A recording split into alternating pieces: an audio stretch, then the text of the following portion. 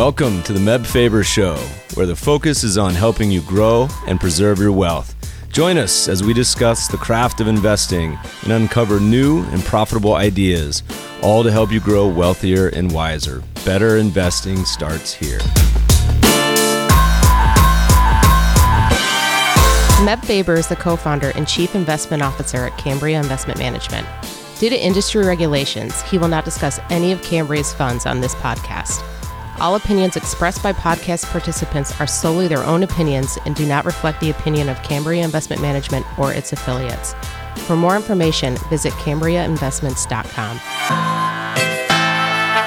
Welcome, podcast listeners. It is April the 10th, and if I have a hoarse voice, it is because my Virginia Cavaliers are now national basketball champions. Honestly, my nerves are fried. I don't think I could take any more games like the last three, but it was great to spend some time in Minneapolis. Beautiful city. I got to pass a live turkey walking past me on the sidewalk. Other than that, great people, great time. But we have a great show for you today.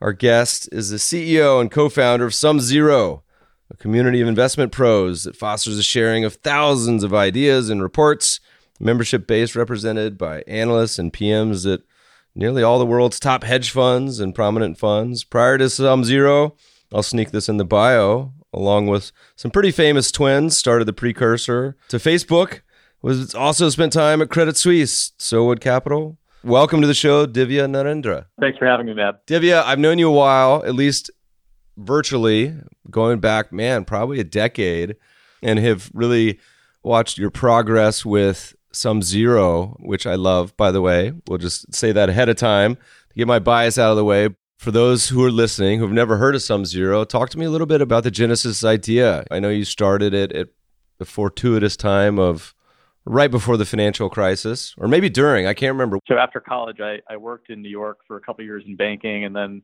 moved to Boston to work at a hedge fund that managed money for the Harvard University Endowment.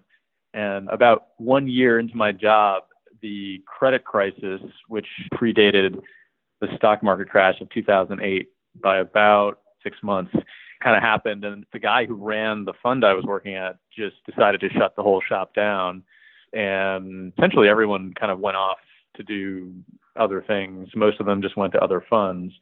At the time, I was kind of thinking about my own career and what I wanted to do. Wasn't entirely sure. As you had mentioned, I had my sort of brush with social media and Web 2.0 while I was an undergrad, building out Harvard Connection, and realized that there was really no online platform to connect investment professionals.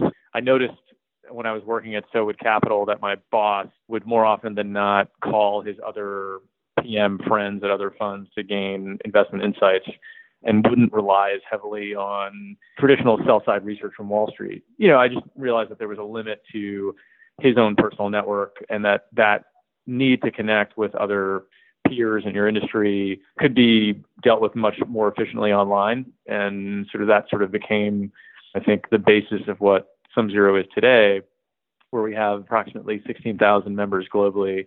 And I should say the site at a very, very high level is almost like if you took LinkedIn and targeted it towards investment professionals and sort of mashed it with Wikipedia, which sort of represents our idea database, you'd get SumZero. I mean, it's sort of both a social network for the buy side, but also a global repository of detailed investment ideas. It's funny because so many people and institutions and companies have tried to circle around this concept and this idea, and I feel like there's a lot of permutations of it, some of which are successful. The famous Irisone charity event. Sure, yeah. Some of the big managers would pitch their ideas, and there's actually been quite a bit of academic research, and I'm sure we'll talk about this as we go forward, that supports this concept of these networks of legit investors. And it's funny, if you go back far enough to the 90s, I was actually just talking about this with some friends in Canada, and no one remembered it, but there was a company trying to do it, but with the vast public at large, Marketocracy, and I think they still have a mutual fund. But what you hit on, which I thought was the killer app of the idea, is you actually had to have investment professionals, and also investment professionals that were not anonymous and from some of the top funds. And I remember you starting out, I participated in the website and But the problem I had, at least in the early days, you had to contribute some ideas. And I said, man, I'm a quant. I don't know how to write these long write-ups. Everything I have, the reason is a quant signal. So talk to me a little bit about the origins. How difficult was it to convince? There's PMs and analysts on there from Baupost and all these just top funds. How'd you talk people into getting on there, sharing their ideas? Was it easy? Was it hard?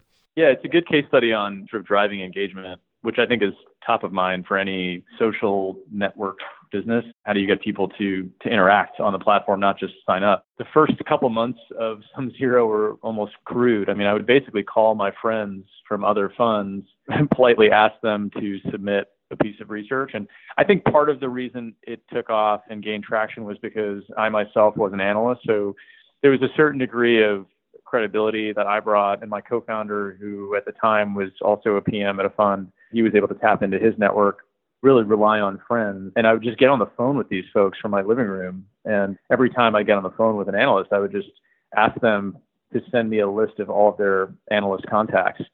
And as simple as that sounds, that actually was really effective in terms of getting our first couple hundred users. And then I would sort of tell them, like, look, guys, like, you're sort of the first batch here. The site's really just a skeleton of what it will be in the future. And I think because they knew me, or, we had friends in common, they sort of trusted that over time the site would actually improve and get better and more useful.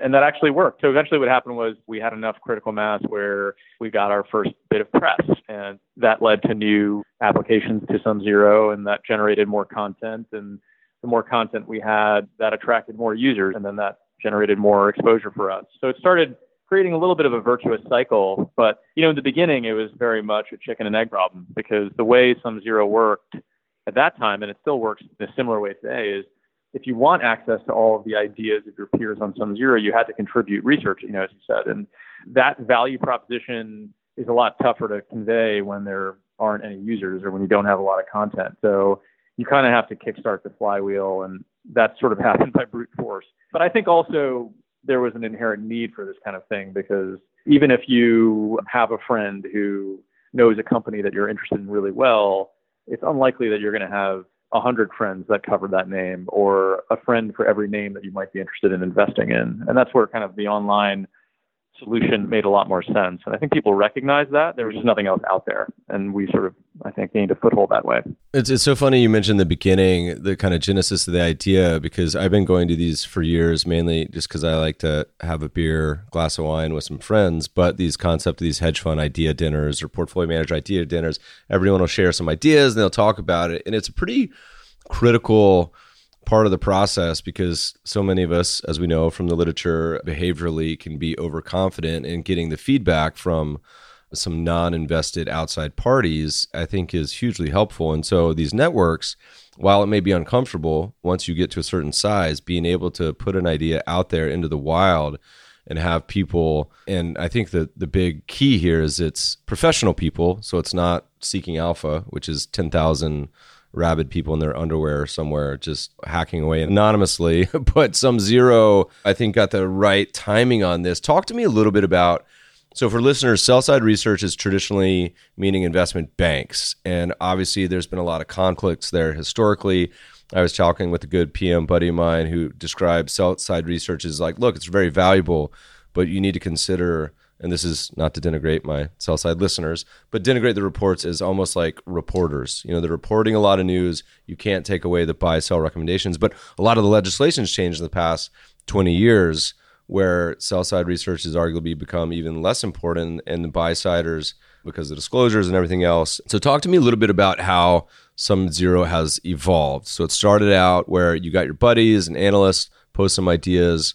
It's been a decade in the making. Talk to me a little bit about how the business has changed in the past 10 years. Yeah, just really quickly on the sell side, I think you pointed out some of the shortcomings of Wall Street research, but they're worth delineating a little bit. So first of all, I'm not sure all of your listeners are aware of this, but the sell side, when they issue a recommendation on a particular stock or the bond, they typically don't have a position in that security. So if you're reading a report from Goldman that says to buy shares of Twitter at $30 a share, and they put a target price of $40 a share, it's just worth noting that that analyst doesn't own shares of Twitter. So if the stock tanks tomorrow, he doesn't lose any money, nor does the firm. It doesn't make him look good, but he's not really taking any of his own capital at risk in making that recommendation.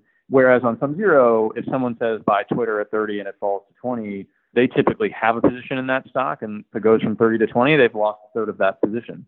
So in terms of kind of the alignment of incentives, I think getting sort of insight from the buy side itself or from professional investors directly is more compelling because you're getting information from folks who have skin in the game. They're not just saying, oh, we really like this stock, but they actually stand to lose money if they're wrong. And so I think that's kind of a very important distinction. The other is usually the sell side research analyst is recommending a name that is covered by his firm's investment banking division. So going back to the Twitter example, Twitter is not only the subject of Goldman Sachs equity research, but it's also an investment banking client of Goldman's. You don't have that conflict of interest when you're consuming research on SumZero's. I mean, if I was to kind of just at a high level explain some of the major differences, that those would rank highly. And the other has to do with the sell-side business model, which, as you know, for the most part, is a trading commission-driven model.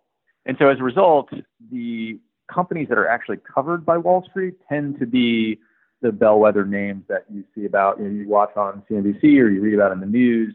But what doesn't get covered a lot are the small cap companies, a lot of the mid cap companies, a lot of international companies. They just don't get a lot of coverage from Wall Street because Wall Street doesn't really make a lot of trading revenues, trading commissions on those names. Whereas on SumZero, because the content's coming from investors, they're going to write about ideas where they see the greatest opportunities, where they have the highest degree of conviction, which again just results in a somewhat, I think, a very different data set, and also one that is typically higher conviction. Usually when you turn on CNBC, you might notice that a sell-side analyst is issued an idea on a stock, but they've listed it as a hold or as a neutral weighted name.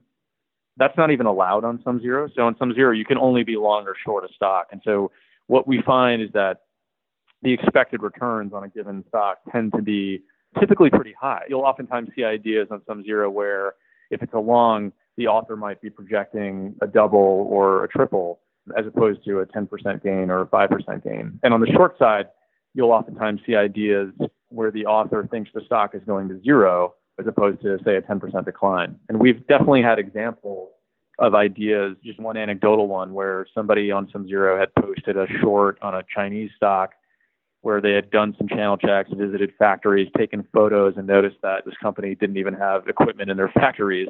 That company was written about on the site and fairly quickly fell close to zero in terms of its market price.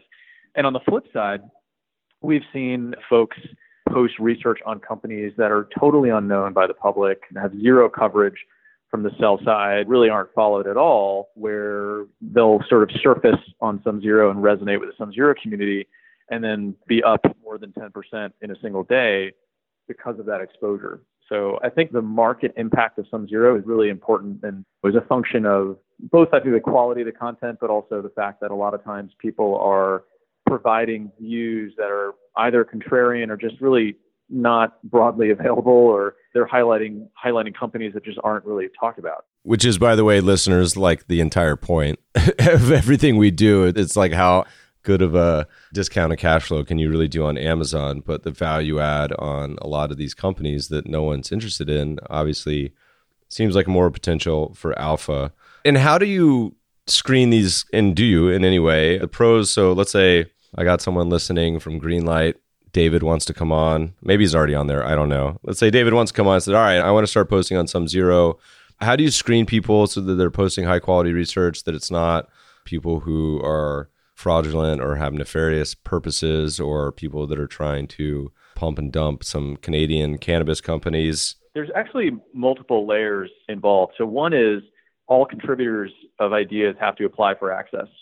And we vet those folks out manually. And we're really looking, again, for folks who have worked at funds or are currently working at funds.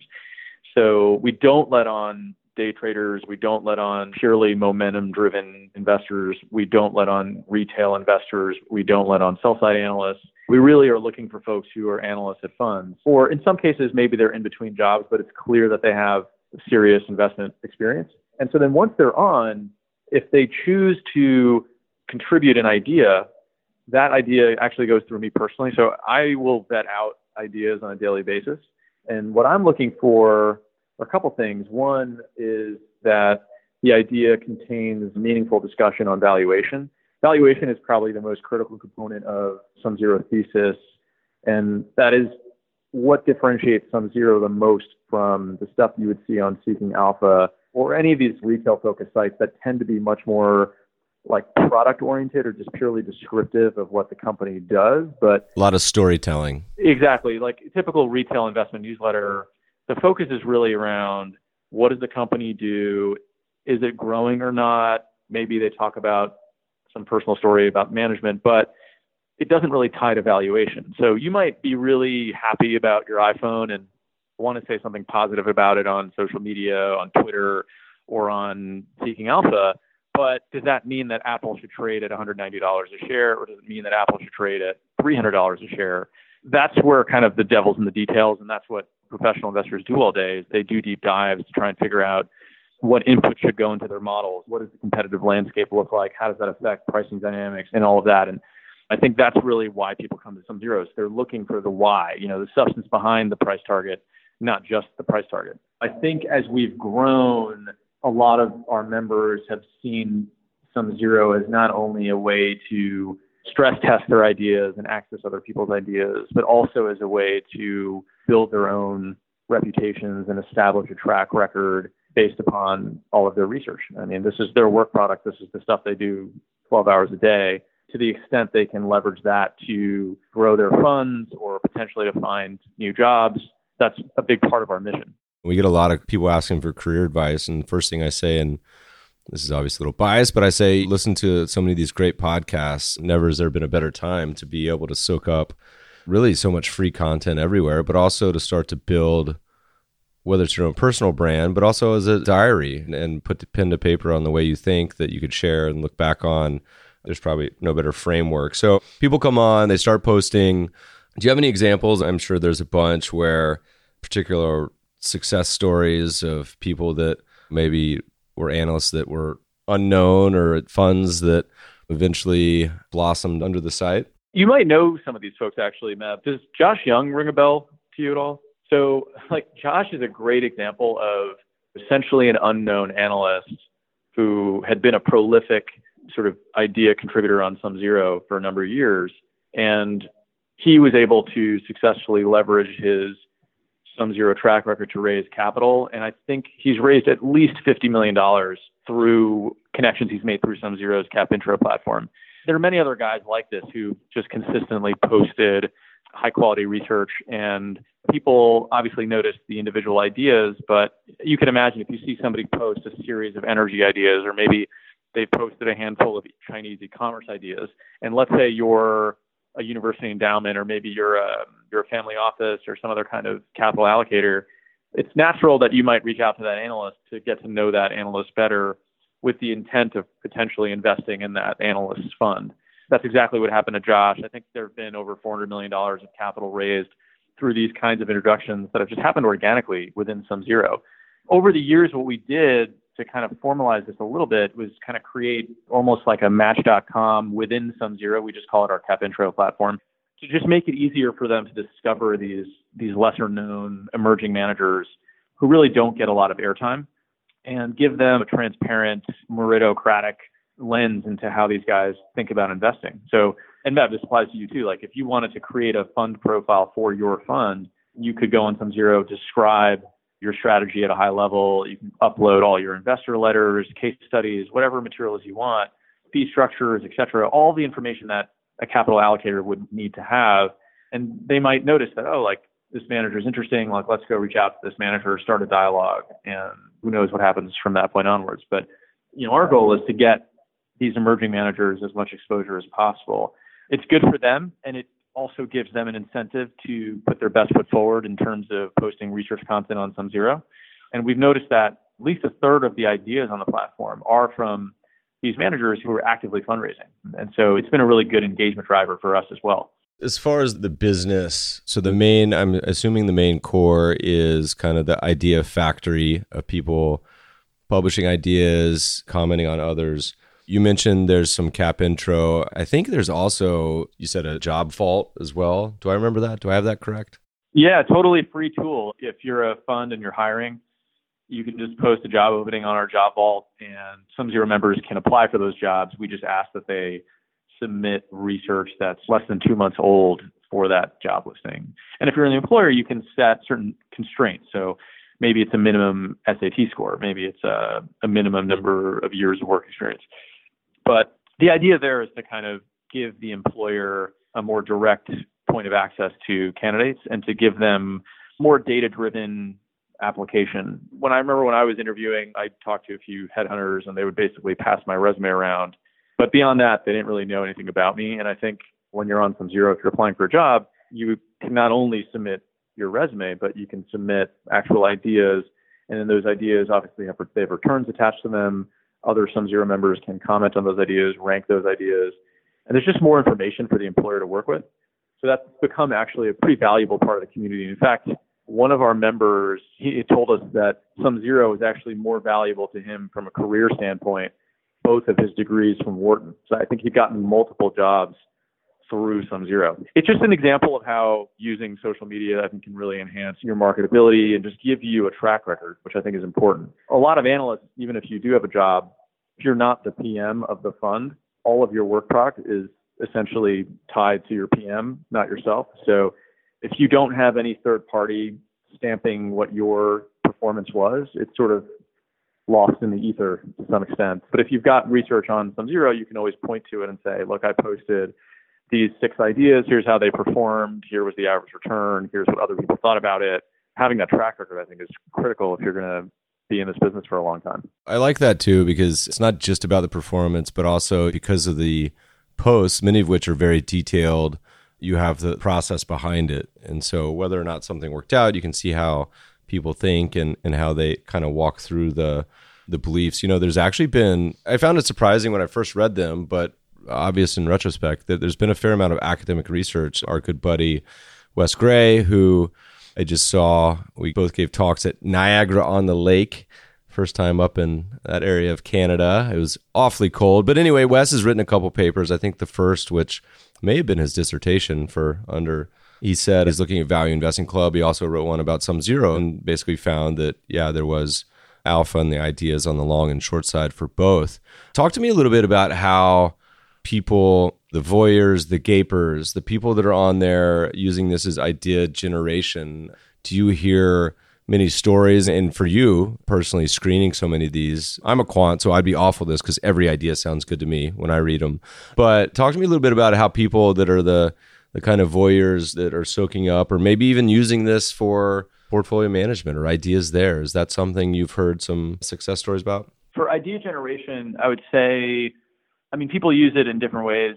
I know guys who literally, like every single day, they've got their SumZero page up and they're reading every single idea. And there are others who create watch lists where, if they have a specific focus, either sector focus or maybe it's particular strategy, maybe they only look at GARP names or value names or deep value names, they'll set up a screen so that they're alerted when those ideas essentially hit the site. Yeah, it varies. There are also a growing number of folks in your shoes who are kind of more quantitatively driven, who are less interested in individual ideas because they're just not fundamental analysts, but they're interested in which ideas are getting the most views, which ideas are getting the most ratings, which ideas are generating the most comments. They're interested in ideas that are posted by members of SumZero who have really good track records or have high rankings within SumZero. We actually have a rankings page on SumZero where we rank analysts by the consistency and frequency of their posts. It obviously depends on the person consuming the content. They all have their own philosophical views on investing, and they try to use SumZero in a way that's consistent with their own investing philosophy. But there is quite a range of folks who are very fundamental, folks who are quant, folks who only focus on certain market caps or certain industries or certain geographies. And then there's some folks who are just total generalists, where for them, they'll read through all the idea in detail, and if they see something interesting or if they think it's particularly compelling, then they'll do further research. You guys post some fun posts on occasion. We've shared some of them. There's the best ideas articles y'all put out, which I love reading through. I was just looking at one the other day. You've also once ran a contest called the Warren Buffett Challenge. Can you talk to us a little bit about that? So the Warren Buffett Challenge, was kind of a funny one. We sent the winning idea to Warren Buffett directly, and we actually got a response from him. He was very thankful for the idea. I don't think he actually invested in that idea, because if he did, I'm sure it'd be world news. But but in general, we will periodically run contests, again, to drive engagement. So the themes will vary sometimes. Like right now, we're running a contest where we've set a market cap floor because we're looking for ideas that are mid cap to large cap. Sometimes, like, we've run shorts focused contests where we're really only judging ideas that are short. Sometimes the contest might have an industry theme. We recently ran a contest where the contest was actually sponsored by a multi-billion-dollar long-short fund in New York, where they just wanted ideas where the individual companies were run by undiscovered great CEOs. So it was like called our Undiscovered CEO Challenge, was kind of the name of that contest. But there are great ways to drive engagement, and we try to come up with rewards that I think meet the needs of our community. So a lot of times the reward is not cash oriented, but it's hinged on exposure. So the Great CEO Challenge, one of the prizes there actually was a cash prize there, but one of the cash prizes involved an in-person meeting with the founders of that fund. They were all very, I think, grateful to have the opportunity to meet with those guys. They were long-standing, tenured veterans of the industry. And so those sort of networking opportunities, you get to meet folks who can be helpful potentially down the road. Like, we find those to be really valuable incentives. I love it. I'm looking forward to the next Canadian cannabis contest. That's cool. So, all right. So this has been going on for 10 years. The business, you've continued to add some sort of different parts to the business. You've been adding job vault. You've been adding this cap intro, support for emerging managers. I'm pretty sure you're going to start adding crypto tracking. Just kidding. Maybe you are. I don't know. Well, there's actually some really interesting crypto research on the platform. Oh, okay. For actual companies? On specific tokens. But, okay. It's interesting to read like a SumZero report on Ethereum or a SumZero report on Bitcoin versus what you would typically see in mainstream media, because the analysis, again, just tends to be a little bit deeper dive. We don't get pricing on crypto, so it's like from a return tracking standpoint, it's tough. But if you are interested in hearing how does a professional investor, or even like what framework do they use to understand a crypto token, there's some really great content on the site covering that. But I think you were going to get at sort of what are we thinking about going forwards. So right now, we're pretty focused on scaling the cap intro efforts within SumZero. And also we have this data feed that's typically consumed by quantitatively driven analysts. So we're doing a lot of work to kind of make sure that our data feed is reflective of all of the engagement that's going on SumZero. I think in the long run, what we're going to continue to do is expand the scope of the SumZero community itself. So like right now, when we started, we really only marketed SumZero to analysts at hedge funds and mutual funds. Over time, we started folding in these capital allocators, so the folks at university endowments and the family offices. I think in the real world, there's a lot of interaction between, obviously, the buy-side community and Wall Street. And so thinking about how we can sort of fold in Wall Street into SumZero in a way that's permissioned correctly, where we're not diluting anything about the experience for our core buy-side members, is kind of a next step in expanding the scope of the community itself. So where SumZero becomes more than just a buy-side community, but a broader financial community, without sacrificing, I think, the quality of the engagement, which is really, really important. How do you think, from the pulpit of watching a lot of the active industry, particularly the high fee industry, really struggle with flows compared to the vanguards of the world hoovering up every investment dollar on the planet?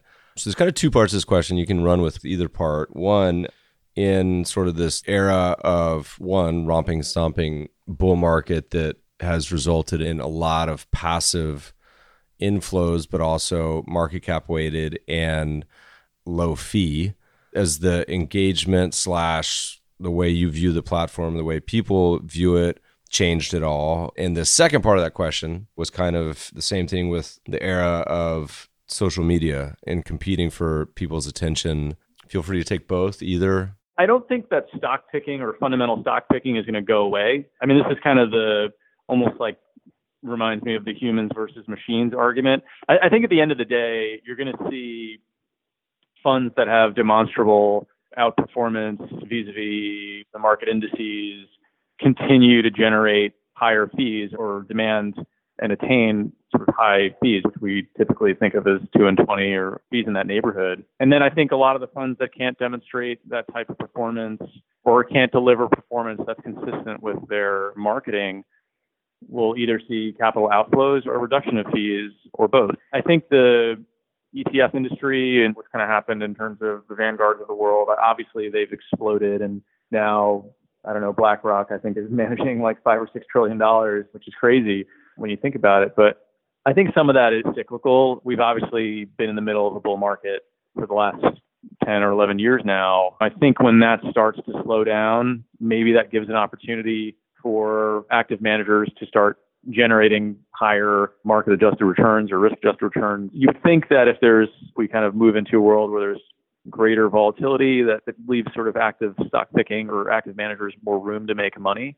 But I don't see the fundamental industry going away. I just think they're going to have to earn their keep a little bit with a little bit more vigor. And, maybe there's some concessions on the fee front, but we've already seen that. I think most of the funds that we come across don't charge 2 and 20. It might be 1.5 and 20 or 1 and 17 or something in that neighborhood.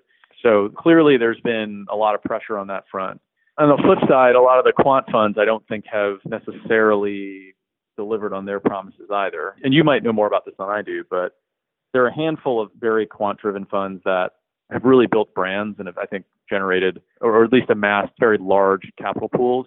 But then there's a very long tail of quant funds that have raised some money, but their returns they're not necessarily higher than their fundamental counterparts. It's a little bit of a mixed bag, I think, in terms of the narrative of AI and quantitatively driven funds usurping or displacing fundamental funds. There's two kind of offshoots I want to touch on. First is I think probably people listening who love this idea and concept may say, Divya, why don't you think about launching a private fund yourself or a mutual fund or an ETF, and we can call it the SumZero Best Ideas or Emerging Managers, or hell, launch 6 different ones and chop it up into small cap ideas, et cetera. Has there been any seduction to be a I think for the time being, we would rather be a subscription-based SaaS business than a fund ourselves. The reality is if you're going to run a fund, the upfront fixed costs of getting that type of infrastructure up and running and just the amount of sophistication you need from a quantitative standpoint is more significant than people realize. And when you do look at, I think, some of the more successful quant funds, you look at their teams. I mean, some of them, like Renaissance, will have a couple hundred PhDs grinding out analysis on a daily basis. They're not like half-baked. They're fairly well-oiled and professional organizations, and that's their sole focus, and they spend all their money honing those tools. Whereas for us, I think our origins are more in being a provider of unique alternative data, and I think that's where we have more of a competitive advantage.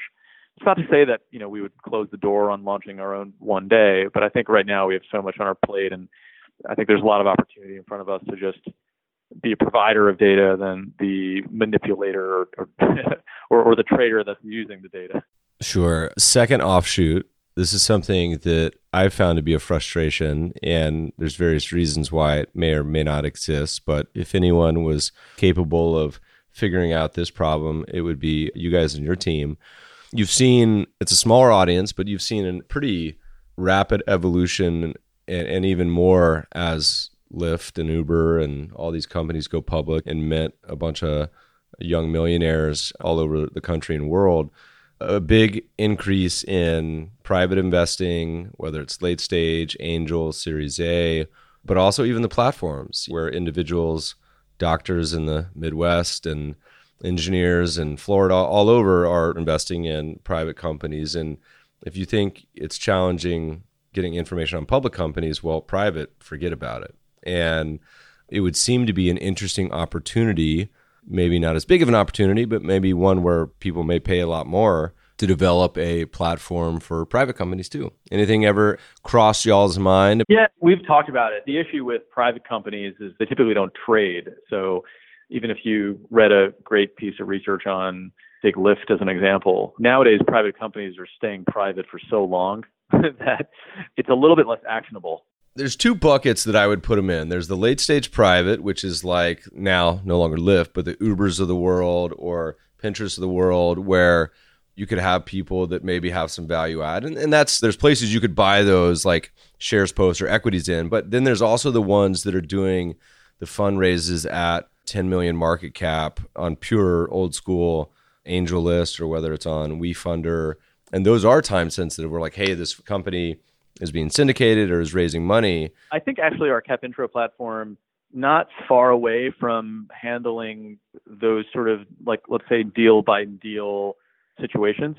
Right now, usually it's the fund that's trying to raise capital, but it could, with a little bit of tweaking, be a company. And so pick your favorite private company. Maybe it's like your local cupcake or bagel shop. If they were trying to raise capital, in theory, they could create a profile for that specific raise. We just haven't marketed the site that way, but I think that platform could be extended to include private deals as well. Marinate on it, because I would pay up to $10,000, no more per year, but up to that, because of the amount of negative screening you would get out where someone say, oh no, you can't invest in that company. That CFO is a total dirtbag, or, oh yeah, like I've known that team forever. There's a lack. We've been moaning about this for like 4 years on the podcast, or however long this podcast has been around, 2 years. I thought you were going to get it when you started talking about younger folks starting to invest. I thought you were going to ask me about robo-advisors, which is like a whole Let's hear it. Another trend. Yeah. What do you got? Well, I just think it's fascinating because those robo-advisors, their whole model is we're going to charge you fees that are a lot lower than traditional private wealth. But all they're ultimately doing is investing your assets into Vanguard or some other basket of ETFs. So I've never totally understood that business model because it's just another layer of fees upon fees. I feel like a lot of it is just marketing because they seem to market well to millennials and other people who are fairly tech savvy, but don't necessarily follow the financial markets. Maybe they're a little burned by the financial markets because of the 2008 market crash.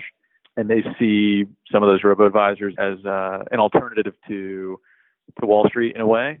But the reality of it is you could easily avoid that fee altogether and just buy a passively managed ETF and pay hardly anything and never have to. And starting now, there's even choices where not only do you pay hardly anything, you pay nothing. I saw SoFi as the zero, and someone else is coming out one where they subsidize it with a waiver and they actually pay you to own it. Crazy time to be an investor. But here's the funny thing, though. I was doing this presentation last week in Canada, and I talked about it. I said, look, we all talk so much about this fee destruction, how all these flows are going into low-cost market cap weighted index, which is great, which is fantastic. But then I showed this chart. I said, if you look at the asset allocation fund space and you look at ETFs, and I showed the chart, the ETFs don't even register on the chart. There's like $7 billion in asset allocation ETFs, which is cool. But then you compare it to the asset allocation mutual funds, so tax inefficient. And this is strategic, so buy and hold. We're not tactical, we're not alternative, anything else. Just strategic buy and hold asset allocation. There's still a 1.5 trillion that charges over 0.5%. Many of those well over 1%. So it's funny, we talk about a lot, not just we, me and you, but a lot of people about the optimal way to invest because most of us are rational, but then we forget about the generations of people who don't even know what they're paying, who have these terrible portfolios that they'd been sold or invested in or forgot about or died or got divorced and are paying 1.5%. So will they be a sustainable business model? I think there may be a couple. I think Betterment of the independents will survive. Certainly Vanguard is now at, what was it, like 150 billion last I saw with their automated. So we'll see. But certainly anything that comes out of those expensive do-nothing funds. Yeah, there are a lot of ETFs, especially if you're outside the United States. Like if you're looking at investing in Asia, or you're looking at investing in India, China, whatever, where oftentimes owning the ETF means that you're basically buying a lot of really dubious names that like don't necessarily have good corporate governance or could just be outright fraudulent for whatever reason, but they get looped in because they're part of some index. Though it's mechanically convenient to own that ETF, like you would be much better served with some sort of active management. So I don't think ETFs are going to clobber the world and take over everyone's portfolio allocation. There's plenty of room for good active management. Absolutely. We often tell people, and this drives my boglehead friends crazy, I said, Vanguard actually has more active funds than they do passive. Now they have more money in passive, but they actually have more active funds in passive, and they usually go crazy. But it's possible that people, to some degree, people will use the ETF as a placeholder, right? So for example, you might, let's say you're a New York resident, and you might, for tax reasons, want to build a muni bond portfolio. You might own a high yield muni bond index ETF as a placeholder, and as you see bonds that are interesting to you and provide the right yield profile, like you might sell some of that ETF and exchange it for an individual bond. Yeah, I could see that kind of being, I think, a very obvious use case for ETFs. Or I think the other use case is if you're literally just want to own everything, and you want you want to own an ETF that's got a giant basket of names in it. What I've never really understood are the people who buy ETFs where there are 10 underlying names or 20 underlying names. Like, why would you pay a layer of fees to have a small amount of diversification? Because people are crazy, because people are insane. We got to get going. We got to wind down because we'll keep you forever. But a couple more quick questions. As someone who's been, done all sorts of things, been an entrepreneur in the social space, gone to grad school, to starting an investment business. What else keeps your mind occupied these days as you look out kind of the future, look around the space? Is anything that, having somewhat of a curious mind, is all that brain power devoted to SumZero? I'm sure it is. Anything else you're thinking about these days got you excited? I have a 7-month-old daughter now, so that's been congratulations. The first 6 months was really dark for me. I was like, man, all my friends lied to me. This fatherhood thing is totally overrated. But then post 6 months, it started to get a lot better. It's a lot of fun after that. So that's a good excuse. There's that whole book series, What to Expect. I made sure not to read it at all. Just kind of go in bright-eyed and bushy-tailed, and it's been amazing. And I've noticed a couple of things have changed in my life. I find myself like doing laundry with a far higher degree of frequency than I was before the baby.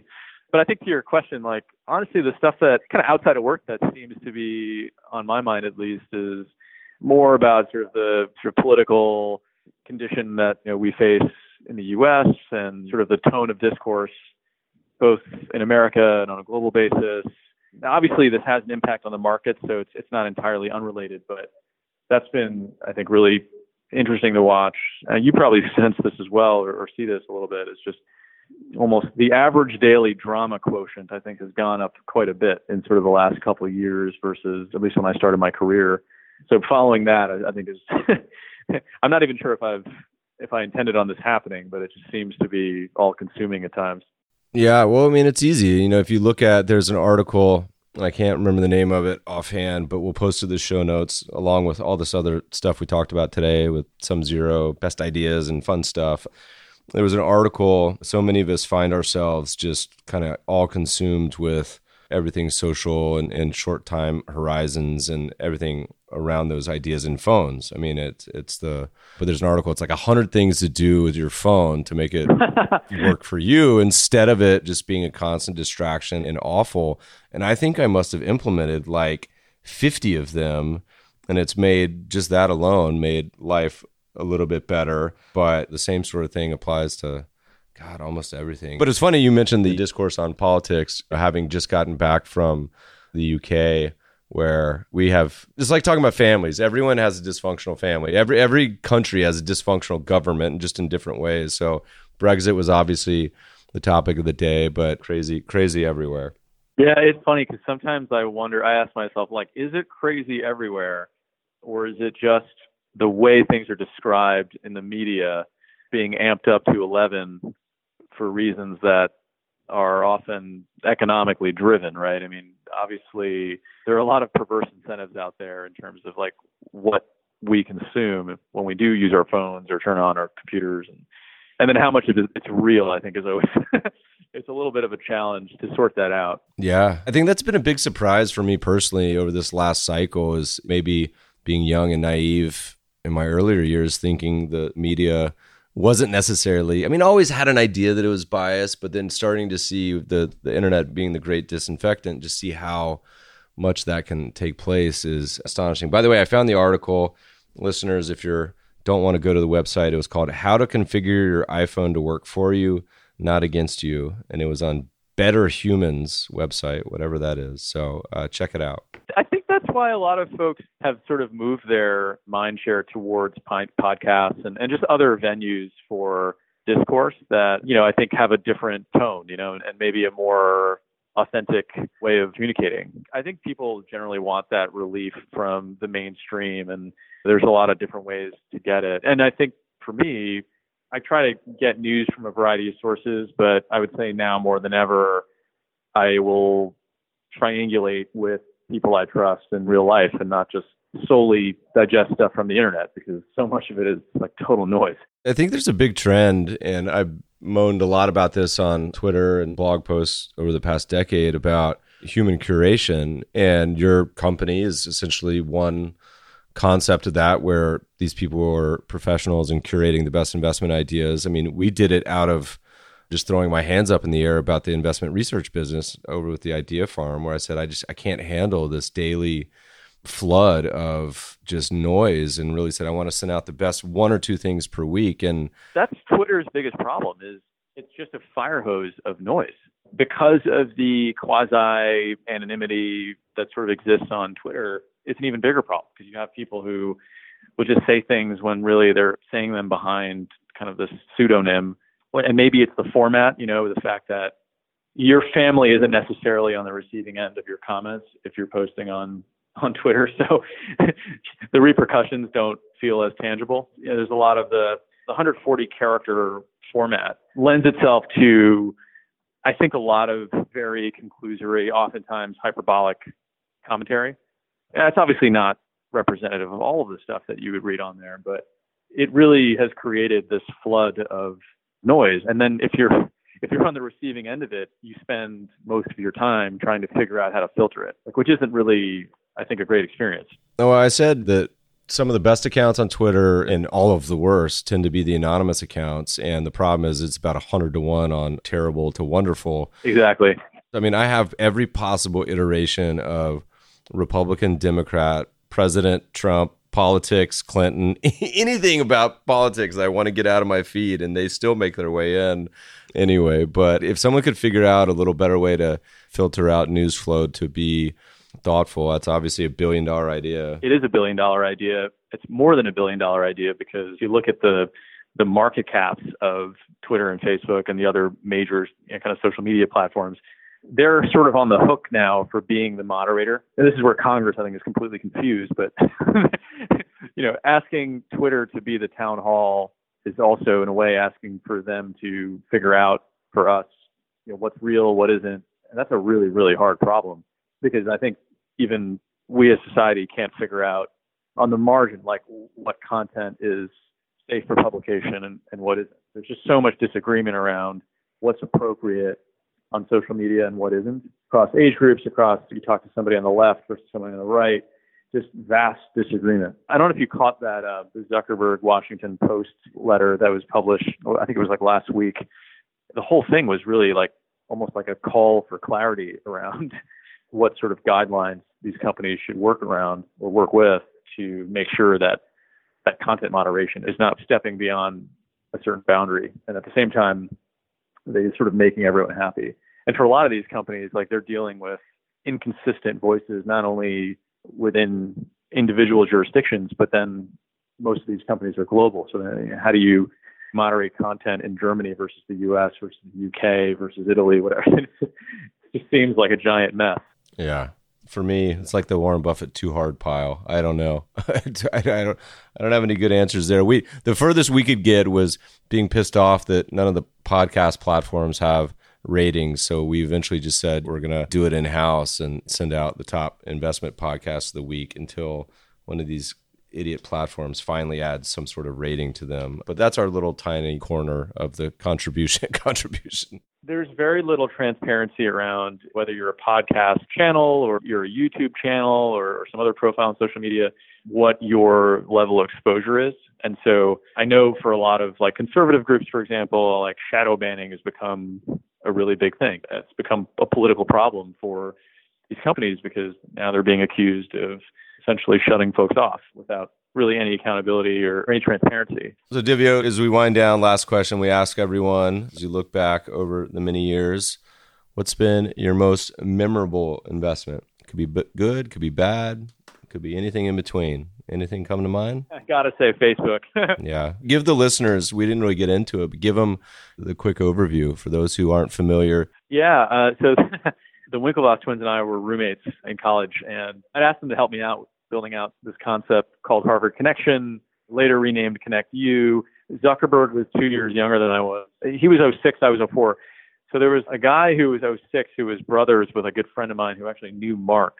And we had been chatting about this Harvard Connection idea, and like I was just looking for a programmer, and he recommended I reach out to Mark.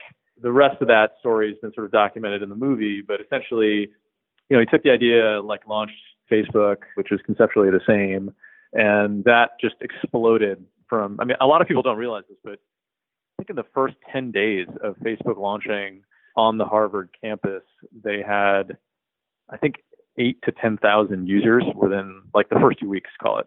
So, obviously like Mark wasn't printing out flyers and knocking on doors like a politician would, but this is just like pure viral growth. Kind of knew immediately that there was no way that we were going to be able to find a developer and launch the same thing at a later point in time. And I think within a few months, Facebook was on multiple campuses and had grown quite dramatically. And then he got that funding from Peter Thiel and kind of grew from there. But to make a long story short, I ended up in litigation with Facebook. And in 2008, we settled with Facebook. And what was interesting was at the time, we settled with Facebook in, I want to say, March of 2008, if I remember correctly. We got some shares in the company. And at the time, I was 26 or maybe I was 27 or something like that. And I hadn't really made any money. I had some savings, but was basically living paycheck to paycheck, and I was thinking about going to grad school, and so it was kind of a new experience for me in a way. But then in October of 2008, the equity markets collapsed. As I was looking at Facebook's share values in the secondary markets, they were collapsing as well, to the point where they weren't even trading. There was like super wide bid ask, and it was trading for like maybe a few dollars a share. I was like, oh man, like that sort of wiped out the settlement, sort of made the whole settlement not worthless, but worth a lot less than it was when we actually settled with Facebook. And then I just kind of sat on it for a while. And 2012, the company went public. And I'm sure you guys remember this, but went public with a lot of fanfare. But then the stock collapsed by another 50% within the first couple months of the company IPOing. A lot of folks were selling Facebook shares at $20 a share. $25 a share, $18 a share. And like one of my best decisions was just to sit on it, just hold on it, hold the position and kind of wait. And the thesis at the time was that they wouldn't be able to transition to mobile. People were worried about Facebook not being able to convert from being a desktop only app to being a mobile app. A lot of folks just dumped their shares. And over the next couple quarters and certainly the next couple years, they obviously made a very significant transition and completely reoriented the entire business around mobile. And so the stock is a lot higher now than it was then. Are you still a holder, or are you in for the long haul? The way I think about investing is very, very much like, what can I own today that's going to compound over the next decade? When you can find those kind of names, like you don't need to be worried about whether you're paying 15x on earnings or 20x on earnings. All that just gets washed out over time. And when you look at the sheer number of monetization opportunities they have and the sort of their portfolio of apps, you've got obviously the main app, the Facebook Blue app or whatever you want to call it. That's sort of their main engine of sort of revenues and profits. But Instagram is obviously, it's matured a lot, but I think it still has a long way to go. But you have WhatsApp and Facebook Messenger that are completely unmonetized. They're just sitting around. And so to sort of ignore that, you can buy Facebook today and essentially get WhatsApp for free, right? That's crazy. When you look at some of their Asian competitors, when you look at Tencent or you look at Alibaba and you look at how those businesses work in Asia and just how significant messaging is as a business, there's no doubt that Facebook is going to replicate some portion of that business model as it makes sense. And I think now, because of the media industry and just the almost obsessive nature that the media has around Facebook. And I think part of it is because they recognize that Facebook's a real threat to their business models. Whether that's true or not, we can debate. But it's created this opportunity where it's just a lot of negative, onslaught of negative PR that's really depressed the share price. So you have the situation where you've got a very clear, isolated reason for why is the stock where it's at. Everyone kind of knows the answer to that question. And I think it's the kind of thing where eventually the overall earnings power and kind of the fundamentals of the business will be more important over time than some of these headlines. And I think also, as with a lot of news cycles, they come and go, but they generally don't last in perpetuity. I think the transformation today is not too dissimilar from the one in 2012, which was, okay, how do we go from, say, desktop to mobile? Now I think that the transition relates to privacy and sort of things that I think during the first couple innings of social media, most social media companies probably thought that privacy doesn't really matter, or rather privacy controls don't matter. Now I think that tune has completely changed, and a lot of these companies are thinking about how to make privacy a more integral part of social media experience. To the extent that they can solve that problem, at least that narrative goes away and they can refocus on just building new experiences that connect people. Again, if you're the type of long-term holder, I think it's a really good name to own. Well, it's funny because that's why I'm a quant, because I guarantee you I would have sold it every month of every year of the past decade if I was in your situation. But that's why you're the fundamental guy and I'm not, because I don't have the fortitude to sit through that. But I love it. There was a great guest on, I want to say it was Jerviston, who had an interesting concept where he said when he makes private investments, he tells the CEO and founder, says, my plan is to never sell. When they would say, what's your exit criteria? He says, I plan on never selling. So I love that idea. Divya, this has been a lot of fun. Where do people find you? What's the best places to keep track what you're up to and everything else? Well, they can go to SumZero. I get all of our support emails. I'm on LinkedIn. I'm on Facebook. I'm on Twitter. SumZero has a SumZero Twitter account as well, at SumZero. So great. We're pretty easy to find. We'll add all those links to the show notes, listeners, mebfaber.com/podcast. Divya, thanks so much for taking the time today. Appreciate it, Meb. Thanks so much. Listeners, you can find archive show notes, mebfaber.com/podcast. If you're loving the show, hating it, leave a review. We read all of them. We love it on iTunes. And you can find the podcast on Breaker, Stitcher, Radio Public, all the other podcast apps. Thanks for listening, friends, and good investing.